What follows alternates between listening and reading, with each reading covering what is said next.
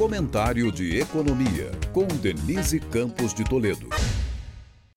O IPCA 15, a prévia da inflação oficial, subiu 0,78% agora em fevereiro, muito influenciado pela alta sazonal do grupo Educação, por conta dos reajustes de mensalidades escolares em todos os níveis.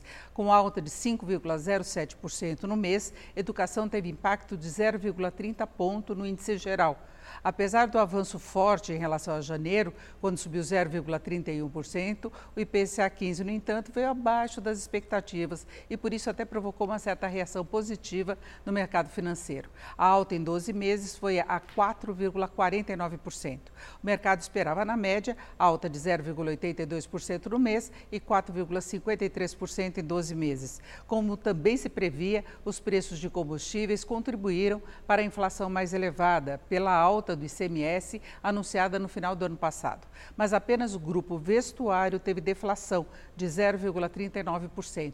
Todos os demais grupos subiram no mês. A alimentação até mostrou desaceleração, com alta de 0,97% contra 1,53% do mês passado, mas ainda teve um peso importante de 0,20 ponto no índice.